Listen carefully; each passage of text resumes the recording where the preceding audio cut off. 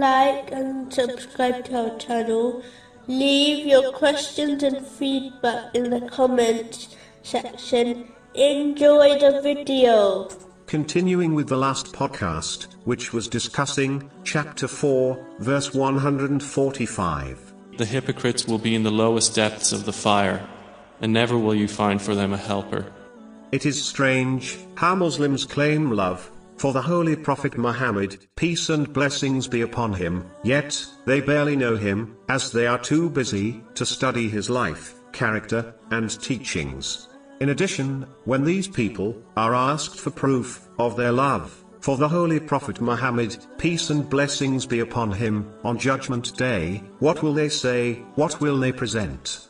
The proof of this declaration is studying and acting on the life, character, and teachings of the Holy Prophet Muhammad, peace and blessings be upon him. A declaration without this evidence will not be accepted by Allah, the Exalted. This is quite obvious, as no one understood Islam as much as the companions, may Allah be pleased with them, did, and this was not their attitude. They declared love for the Holy Prophet Muhammad, peace and blessings be upon him, and supported their claim through actions by following in his footsteps. This is why they will be with him in the hereafter.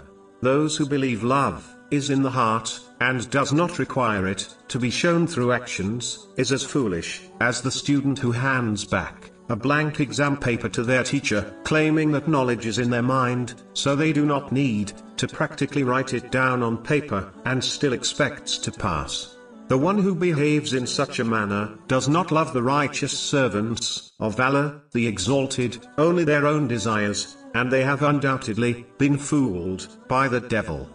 Moving on to chapter 4, verse 146. Except for those who repent, correct themselves. This verse indicates the importance of sincere repentance and changing for the better. This involves feeling regret, seeking forgiveness from Allah, the Exalted, and those who have been wronged, unless this will lead to further problems. It involves making a firm promise not to commit the same or similar sin again. Finally, one must, where possible, make up for any rights which have been violated or unfulfilled in respect to Allah, the Exalted, and people.